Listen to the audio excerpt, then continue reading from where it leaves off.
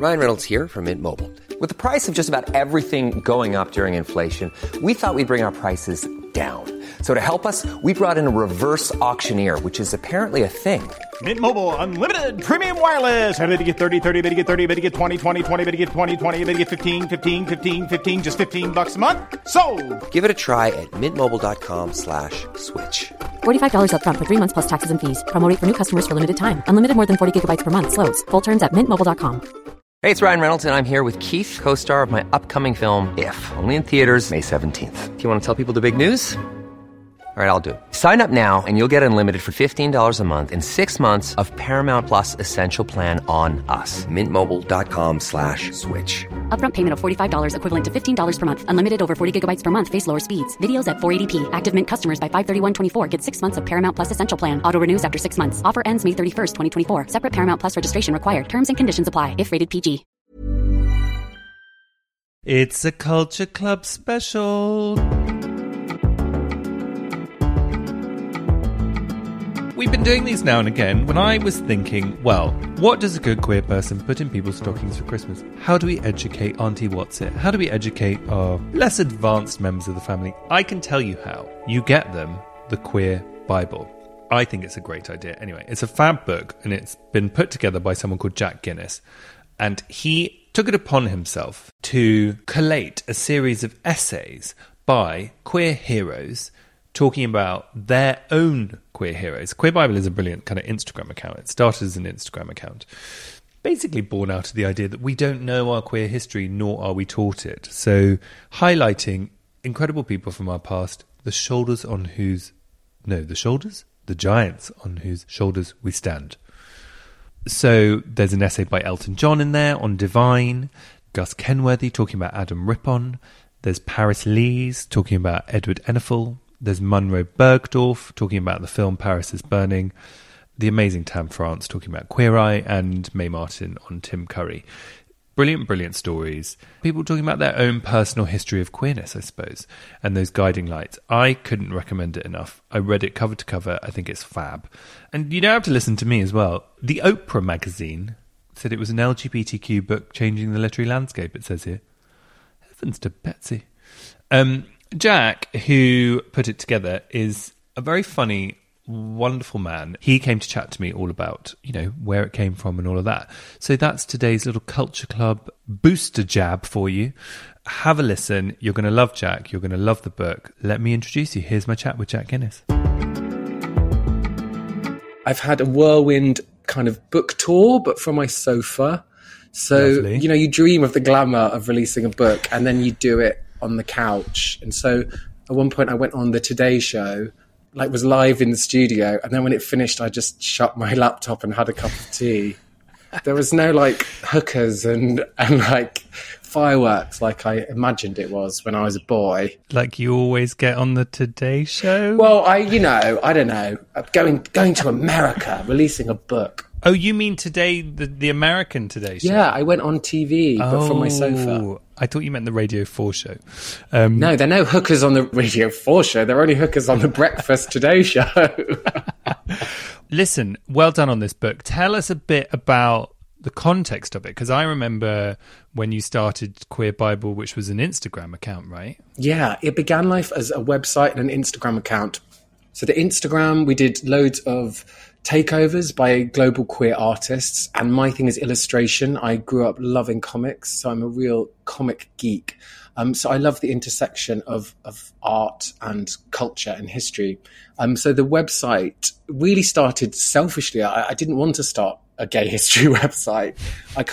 I had to, because there wasn't one that was beautiful enough for our community. And I went online to do my own research about queer history, and all the websites were kind of done with clip art. Do you remember Mr. Clippy, the little Microsoft Word guy that would be like, your grammar's all wrong? Clip. The little paper clip. Him. They looked like he had designed the website, and they were all in Comic Sans with purple font. And I was thinking, yes, the LGBTQ plus community is supposed to be stereotypically the most creative, brilliant community in the world, and all the websites are ugly. We need something as beautiful and brilliant as we are. So the website's, it's very textured and rich. It's illustrations and essays where I ask my heroes to write an essay about one of their queer heroes. Simple. And am I right in saying like you kind of set it up because you didn't feel there was any place where you could learn about your history? Well, I'm not just talking aesthetically, but like it was something that was brushed under the carpet. Well, and that's... Yeah, it wasn't just brushed under the carpet. We grew up in Section 28. It was illegal for teachers to promote homosexuality in schools. Well, I tell young people that now, they can't believe it. And the word promote is such an abstract term that it left teachers terrified to talk about anything queer. So we grew up, like many marginalised groups, being cut off from our history. And that ignores the fact that for so many LGBTQ plus people, they voluntarily hide their identity to protect their own safety psychologically and physically. Like I've done that throughout my life. And then you've got other cases where the history books have been written, but people's sexuality or gender expression has been left out of the story. So we're screwed, like doubly. It's really difficult. And things are changing brilliantly now, and you're part of that wave of change. But I really wanted to create a space where our intersectionality and our history and our community was celebrated.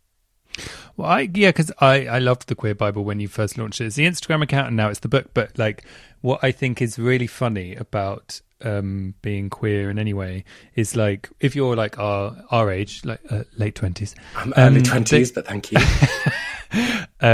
Is that you are kind of, not taught about it because it's literally in law that you can't promote it. But then when you do come out, you're supposed to know all this stuff. Like, you're supposed to know who all these people like Peter Tatchell and all these amazing activists and all, are. And I didn't at all. And so then you're like, how the hell do I learn this stuff? And it kind of comes up with through conversation with your kind of the queer family you meet as a result of coming out and all of that. But I always felt very excluded from that. I always felt very behind. I felt like I was supposed to know and I didn't know how to find out. But another thing is, like, we lost a generation of those teachers in the AIDS epidemic, those elders that would have initiated us into that world. And plus, when I realised I was gay, like, I instantly felt completely cut off from everyone around me, from all those people that are supposed to give you identity and tell you who you are, like my friends and my family. And so I, like many young LGBTQ plus people, before the internet, it was still dial up then. I'm slightly giving away our age. I went Shut up, Jack. It's supposed to be 27. Yeah, it was high speed. I then went off into the night, like the George Michael song, and like to meet my community, I had to do it at nightclubs when I was, I'm not going to lie, I had a lot of fun, but I was probably a little bit too young and to be going out there. And I'm not going to claim that I was going out clubbing to learn about Marsha P. Johnson. I was going out for other reasons. But part of that is that we do want to connect to our people. We do want to know where we come from. And I think for any marginalized group, to connect up to your history is such an empowering thing. And I think when you're a kid and you feel like you're a freak and you feel like you're different and you're told that you're different and you're told you're not worth anything, to know that actually you're descended from the most incredible human beings to walk the face of the planet, like the bravest, most beautiful, awesome people, that would have saved me years of like shame and depression, because I would have felt connected to something bigger than me and better than me. And this book, The Queer Bible, is like me giving my gift, my tiny gift to the community. So is it free? It's not free. There's no such thing as a free queer history book, as the old adage goes. But this is my way of saying, especially to young queer people, like, this is your chosen family. Like, this is who you're descended from. And then I want them to go off and do their own research. And the stories give you that way in. They're written by people, lots of people that we'd know, big names like Elton John and Graham Norton and Tan France and Munro Bergdorf. But then there are lots of people in there that you wouldn't have heard of. And you get these double narratives. And I hope that a lot of young people reading them will see themselves in those stories and feel seen. Yeah. I massively had to Google a lot of the people who people had chosen, so to contextualize, or you've asked people who you adore to choose someone who inspired them. Yeah. And often the people who people chose were people I had never heard of, and I think it's important to say that, because I think it's that back to that thing of like feeling like you're supposed to know. I think it's fine not to, why should you know? It was literally written in law that you shouldn't know this stuff. Yeah. And I come to this as a very stupid male model So I come to this like with less knowledge than your average person. And I come to this really humbly to learn. And I didn't know about loads of the people. And I've been blown away. I've learned so much doing this. It's been a real learning curve. So obviously Elton is kind of your headliner, and he's the headline act at my queer festival. Yes. And how did that come about? Well, I had met Elton through my previous life, I should tell dear listeners. I was a fashion model for years. I worked in the fashion industry. So I'd spent many years leading quite a shallow life where my only skill was standing still long enough to have a picture taken of me, which isn't a massive skill. And you were the guy with the beard. It was Jesus, Moses, me. Jack was the male model who was like, oh, the guy with the beard. I also, to my shame, I used to have a ponytail, like a man bun, and Grazia put a picture of me in one of their lists saying that I'd popularised the man bun. So, you know that really annoying look that everyone hates now of like a beard and a man bun? That was me. Who's going to tell Joe Wicks? Oh, I'm not. Anyway, Elton. So I'd been at all these glamorous parties, and at some of them, I'd met David Furnish and I'd met Elton. It was in passing. I was probably closer to David, because when Elton kind of comes in a room, he often gets like whisked through, like some kind of shining show pony led through, and it's quite hard to talk to him. But I had managed to have a few very funny conversations with him. And, you know, even though I was very nervous, he's an incredibly generous, funny, kind person that puts you at ease. And when I came up with the idea for the book, he was like my dream person to have in, because one, I knew that he'd tell an incredible story, and he did. He wrote his essay about Divine, and it's hilarious and moving and everything you'd want Elton John to be. But also I just knew that the project was about putting people, as you said, that you haven't heard of, at the same level as big icons. Like someone like Lady Phyll, who founded Black Pride. She wrote this brilliant essay, and I want her to be at the same level as these other icons. I want to shine a light on the activists who often don't put themselves front and centre and don't get the accolades that they always deserve. So I knew that getting Elton in it would make more people read the book, and then they'd learn about these other people. But yeah, it took me a really long time to get him, like many emails. And finally I got the call that I had 20 minutes to talk to Elton. And I was told by I'm sure he wouldn't mind me saying this, I was told by one of his people that I needed to speak to him on a landline. And I was like, no one has a landline. Like, I don't have a landline. Like, and I was freaking out. And I finally just was like, why do I need a landline? And they just said to me, do you want to lose reception when you're on the phone to Elton John? Wow. And I was like, I need to get a landline. Oh, I thought you were going to say because he was like a 5G denier. You know, no, those people, like 5G conspiracist. Well, Elton John burning down masts and stuff. Yeah, he said, I don't like the look of it. It's like, yes, he did smash his body with drugs for 30 years, but 5G, he won't have it. So he chose Divine. Now tell us about Divine and tell us about his essay. Yeah, so he was really good friends with Divine. And if you Google image Elton John, like 70s, he met everybody. And there's an incredible picture of him on a night on the Raz. And it's him, Divine, and Freddie Mercury. Wow. And you look at the image and you're like, what didn't they do that night? But Divine was a drag queen, right? So yeah, Divine was a drag queen. It was in John Waters' movies. Divine was known as the Queen of Filth, and she got really famous because in one of John Waters' movies, she eats dog poo, like real dog poo. And she actually did it in real life. Yeah, it's disgusting, but it was supposed to be disgusting. And so Divine became this like emblem of punk, rock, drag. And this is way before RuPaul. This is probably the first time a lot of people saw a drag queen, and they didn't see the elegant drag queens that we're used to seeing on like Drag Race. This was like a very curvy, amazing woman eating dog poo, and Ursula in The Little Mermaid is based off her. That's literally what she looks like minus the tentacles. It's Ursula in Little Mermaid. And so Sir Elton, I've just been calling him Elton this whole time. Sir Elton. I think you're in a circle. Like he's my best mate. E-Dog. So E-Dog was saying to me, EJ's great. So Elton wrote about the night that him and Divine go on the town together. Wow. And it's hilarious. I don't want to spoil it, because you need to read it because the way he tells it is genius. But they do something really shocking because they don't get let into a gay club. I mean, the fact that Elton and Divine get turned down from entering a gay club, I don't understand it. It was in New York, right? Yeah. So who was just in there? Just Liberace? Like, how gay do you have to be to get into that club? Like, what was their door policy? But yeah, so they don't get let in, and then they do something. I'm not going to spoil it. And then Elton writes, it goes on from starting from being a really funny piece. It talks about the trappings of fame and about the loneliness and the addiction that can result in fame. And then EJ goes on to talk about the founding of the Elton John AIDS Foundation and the AIDS epidemic. And it becomes a really moving snapshot of a moment in time that I think a lot of people find it hard to actually emotionally connect to and really imagine what it was like. And Elton does a really brilliant job of describing what it was like to live through that era. And what that leaves you with. So it's basically what I love about that essay, and a lot of the essays in the book, is they sum up the queer experience. There's a lot of tragedy and pain and pathos and people searching for who they are. And they're searching through they are often through an icon, or through looking up to someone, or through loving a musician or a novel or a movie. And yet when they find themselves, there's this huge joy.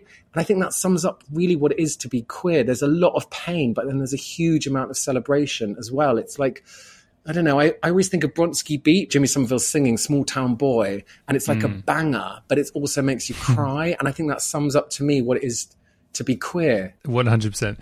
That song, obviously just strikes such a chord with so many people. And I think the book does that kind of thing really beautifully as well, that, you'll have like a story from Elton John who everybody knows and it's funny, but then it does move into bittersweet. But then also, you've got like Paula Akpan, who I didn't know who that was, and obviously that makes, I'm like, must be a terrible person, but her chapter is about Black British lesbians, right? So you get like, the glamour and the fun and the silly, but then you also get some really good, really lovely, it's more of a history lesson, isn't it, really? Absolutely. And what I love is if it was just that essay, the reader might not have such an easy way in, but Paula writes so brilliantly about her own journey and her kind of claiming her identity at the intersection of being Black and being a lesbian. And that makes the history become so immediate and powerful and moving because it gives us a way in.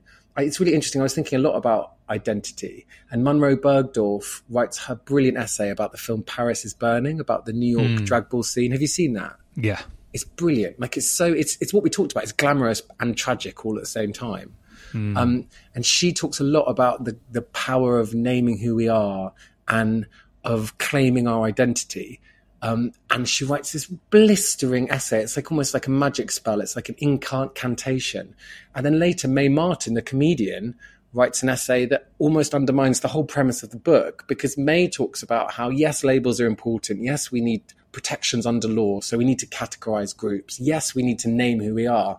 But Mae Martin looks forward to a day where maybe we don't need to be labeled as LGBTQ+. Maybe we can be beyond the binary and just be us. And Mae ends that essay talking about Tim Curry, the actor, saying that Mae's sexual orientation is having an orgy by the side of the pool. And that's how they would describe their sexual orientation. And it's brilliant. A lot can happen in the next 3 years. Like a chatbot may be your new best friend. But what won't change? Needing health insurance. United Healthcare Tri-Term Medical Plans are available for these changing times. Underwritten by Golden Rule Insurance Company, they offer budget-friendly, flexible coverage for people who are in between jobs or missed open enrollment. The plans last nearly 3 years in some states, with access to a nationwide network of doctors and hospitals. So for whatever tomorrow brings, United Healthcare Tri-Term Medical Plans may be for you. Learn more at uh1.com. Hold up. What was that? Boring. No flavor. That was as bad as those leftovers you ate all week. Keke Palmer here, and it's time to say hello to something fresh and guilt-free. Hello Fresh. Jazz up dinner with pecan-crusted chicken or garlic butter shrimp scampi. Now that's music to my mouth. Hello Fresh. Let's get this dinner party started. Discover all the delicious possibilities at HelloFresh.com. So May is the writer and star of that big Netflix show Feel Good, for anyone who doesn't know who May is, but they're so talented and funny and all of those things, and Feel Good is really good. But I didn't know who Tim Curry was, or at least I thought, when I read Tim Curry, I was like, isn't that the guy who went to the moon, who lives on the space station? But then yeah, he's gay. I knew that outfit was good. But then Tim Curry himself, or themself, I don't know what Tim Curry's pronouns were, but was fluid. Yeah, so that's what I love about the book. So Tim Curry was the actor who's in Rocky Horror Picture Show and is in so many kids' movies. Like the illustration, all the essays have a beautiful illustration accompanying them. And for Tim Curry's one, we basically did top trumps of all his different characters from different films. And you'd be like, oh my God, that's Tim Curry. And he has this wry, cheeky smile. You'll recognize him immediately if you Google image him.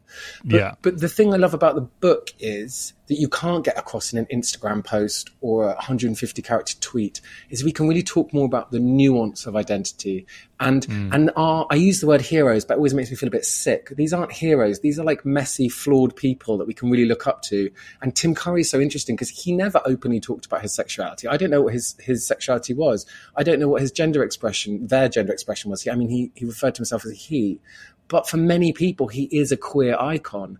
And May's essay is so brilliant about talking about how inclusive the term queer can be and how it's an umbrella term that many people are welcome into. So I like those problematic, messy people because I'm problematic and really messy. We're coming on to you in a second.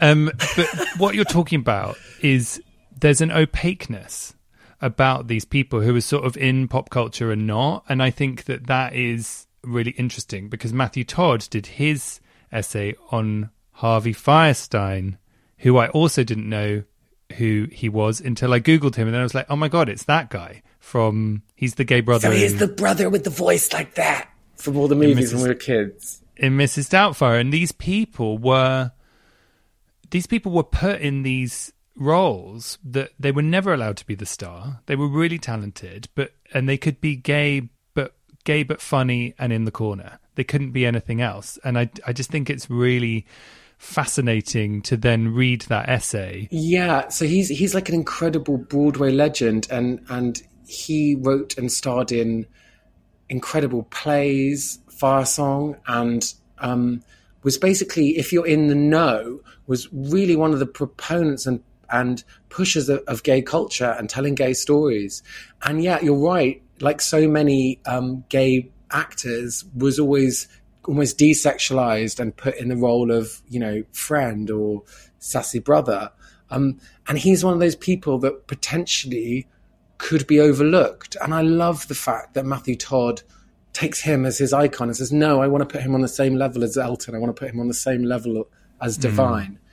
It's like a beautiful tribute, really. And I think what's interesting about everyone that people have picked, if you think about it, that first person you see who you think is a bit like you, and that can be, you picked RuPaul, right? There's not a lot of lines to be drawn between RuPaul and your 8-year-old self or however old you were when you saw them, but there's something integral in that person. And because they are a beacon within a whole sea of other stuff you can't relate to, I think you feel it much, much stronger, right? Absolutely. I mean, I love the idea that when we were kids, we saw people that we maybe instinctively felt were like us, but without knowing why and not knowing how to name it. James Baldwin writes a lot about that. He talks about how we know before we know. And when I was a kid, I remember seeing Elton John performing the Kiki Dee song, Don't Go Breaking My Heart, with RuPaul. And at the time, I didn't really understand sexuality, but I definitely probably thought that Elton was a confirmed bachelor ladies man and RuPaul was just one of his latest string of girlfriends. And I didn't know that RuPaul was a drag queen. But at that age, I identified that there was something different about them. There was, that glint in their eye, that cheeky look, that, George Michael used to do that all the time before he was out. There was this little nod to you. And when I was a kid, I didn't maybe know that was about them being gay and me growing up to be gay. But looking back now, I'm so happy I had all those icons and those actors in those smaller parts, because now I look back and realize that they probably told me it was okay to be me.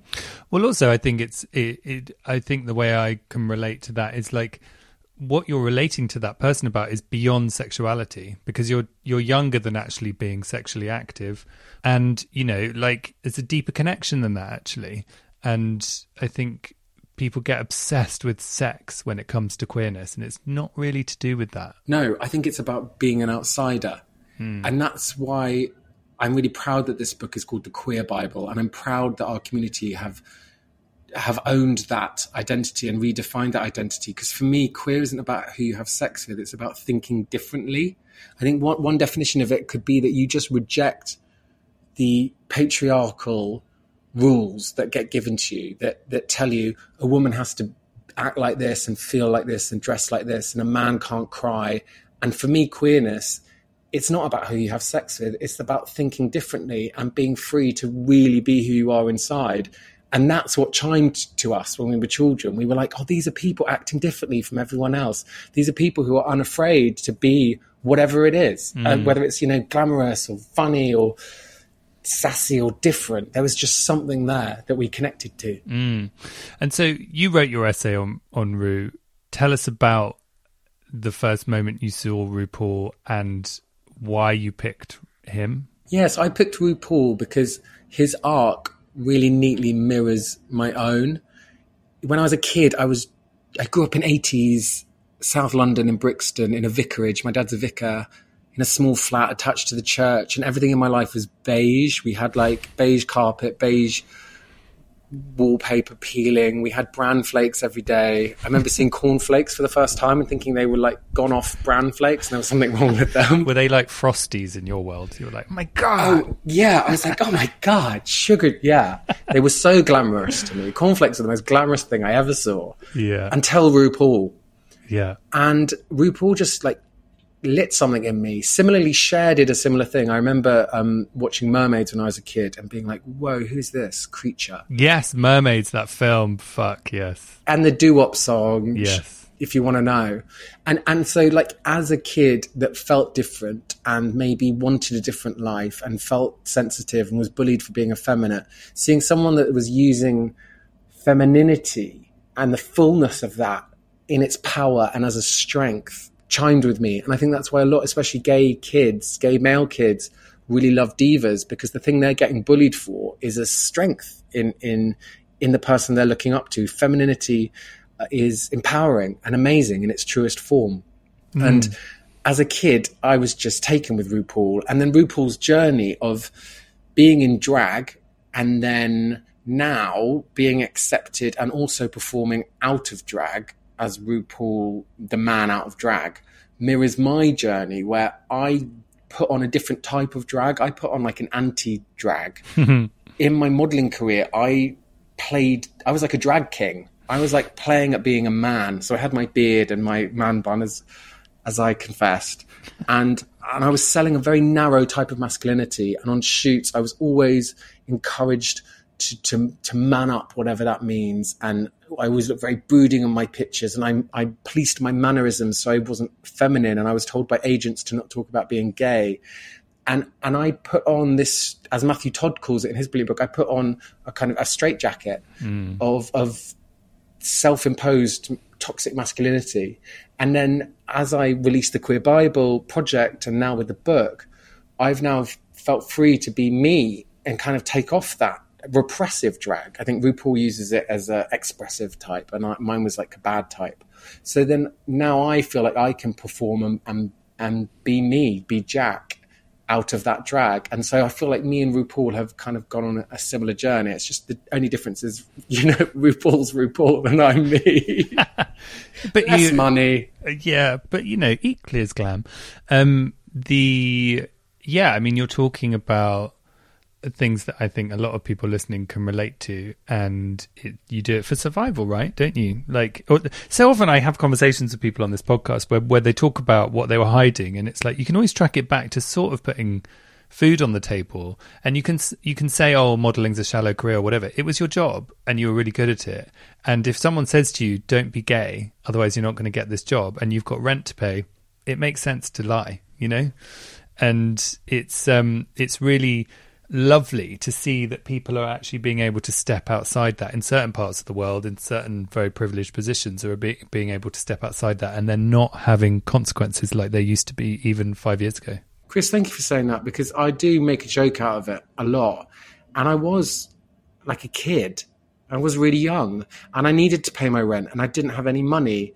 And that's what I got told. And I did it. And I look back now and wish that it hadn't been like that. But those were the options on the table and I made my decision.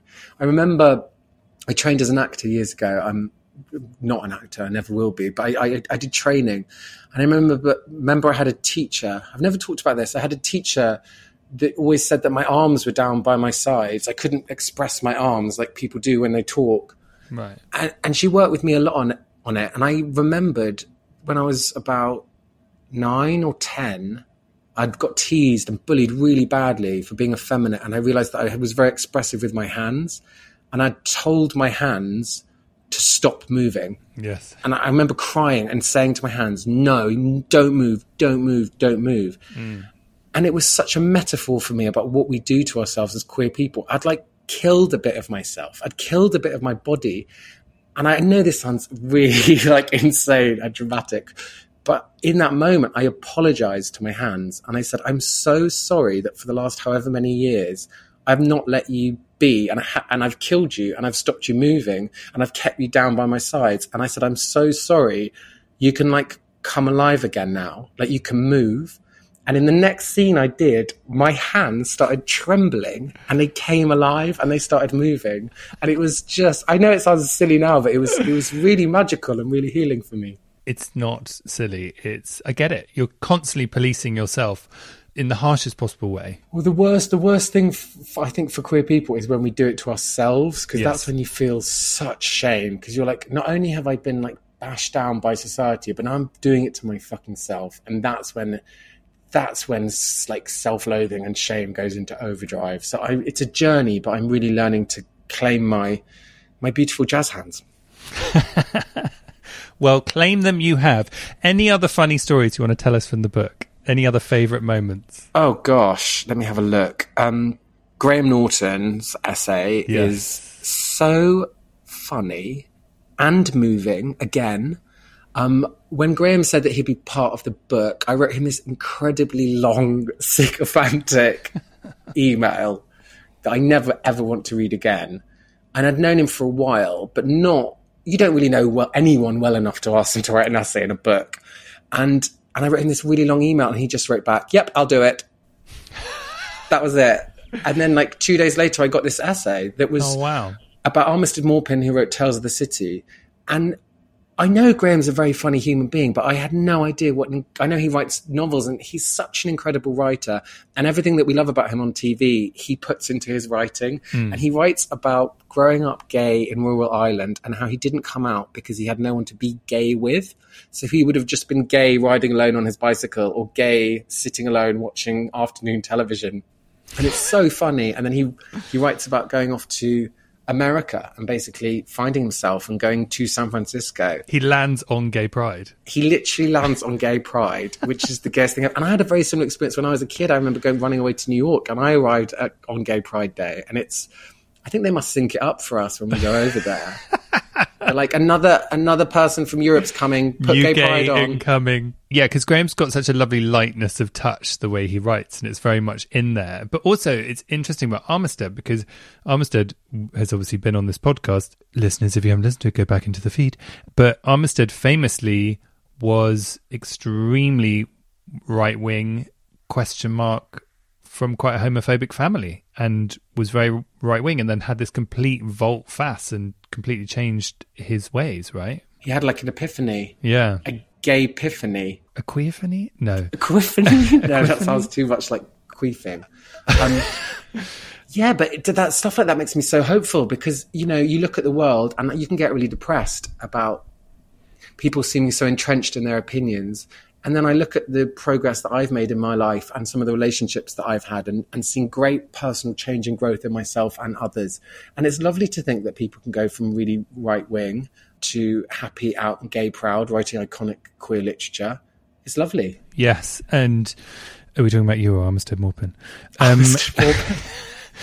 But, listen, for those listening who don't know Jack has often been in the press as being like various really famous people's best friend, like Alexa Chung's best friend, and people love to say that you're ... best friend. And I think there's a real, listening to you speak, I think there's a really interesting parallel for your personal story of how you got here with this book, is that you weren't enjoying that anymore, you said, right? And the modelling and stuff, you wanted to do something that felt a bit more nutritious, and that's why you started Queer Bible, right? Something that you felt had more meaning. Absolutely. And I think a lot of people have felt that over the last year. We've all been questioning our lives. We've all been doing life inventories, and people have been like, do I want to live where I live? Do I want to keep doing the job that I'm doing? We've all had a moment to pause and stop. And I love my life. I love the career that I've had. It's been incredible. I'm incredibly grateful for my privileged position and all the fun things I've done. And I, ironically, wouldn't have been able to make this book if it wasn't for that life, because I got to meet amazing people. I got to make contact. And with the small, tiny platform that I had, I was able to do this book and shine the light on other people. And for once, it's not about me selling clothes to people. It's about me passing the mic over to other people to tell their stories in their own voices. And that, to me, has been the most rewarding part of my life. And it's also, looking back, I sometimes used to sit thinking, like, what am I doing with my life? Like, I'd be in a changing room on a shoot being like, what am I up to? Like, this is great, but is this all it is? And now I look back and I'm like, oh, that's why all that happened, because it was leading me up to this moment so I can do this project and share these people's incredible queer stories and share that with everyone. So that makes it all worthwhile and gives it meaning. Not that it was awful. I had a whale of a time.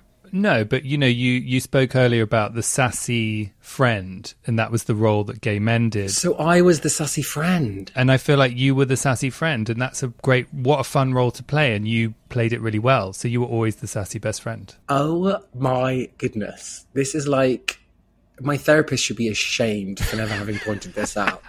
I want my money back. Yeah. I'm going to send an invoice for 10 years worth of therapy. I was the sassy friend, and now I'm in the leading role. But I'm not really even in the leading role, because now it's more like I've written a script for other people. But you've been able to express yourself and not in relation to others, and that is the role that often queer people get put in. We're talking about fashion parties here. These are lovely problems to have, but it's about playing roles. And I think that is relevant to everybody listening, that we just do that stuff because that we're like, oh, well, that won't get, if I do that role, everyone will like me. And if I don't really express myself, but I'm funny, then no one will hate me. And absolutely. Matthew Todd, who writes the brilliant essay on Harvey in the book, in Straitjacket, he writes a lot about how we grow up being told that we're worthless.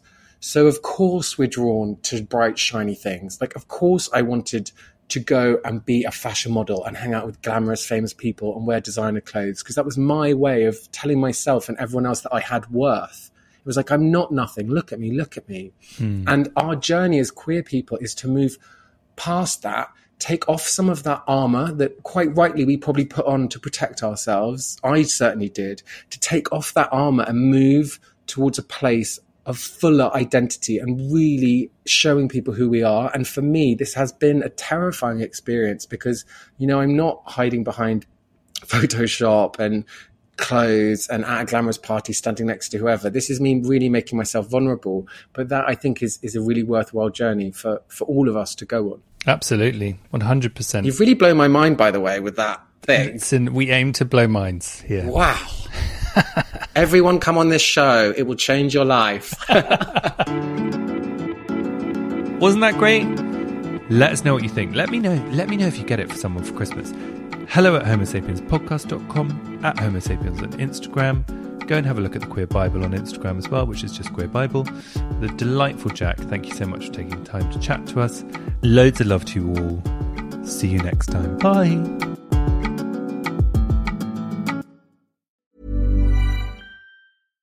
Hi, I'm Daniel, founder of Pretty Litter. Cats and cat owners deserve better than any old-fashioned litter. That's why I teamed up with scientists and veterinarians to create Pretty Litter. Its innovative crystal formula has superior odor control and weighs up to 80% less than clay litter. Pretty Litter even monitors health by changing colors to help detect early signs of potential illness. It's the world's smartest kitty litter. Go to prettylitter.com and use code ACAST for 20% off your first order and a free cat toy. Terms and conditions apply. See site for details. Ever catch yourself eating the same flavorless dinner 3 days in a row? Dreaming of something better? Well, HelloFresh is your guilt-free dream come true, baby. It's me, Keke Palmer. Let's wake up those taste buds with hot, juicy pecan-crusted chicken or garlic butter shrimp scampi. HelloFresh. Stop dreaming of all the delicious possibilities and dig in at HelloFresh.com. Let's get this dinner party started.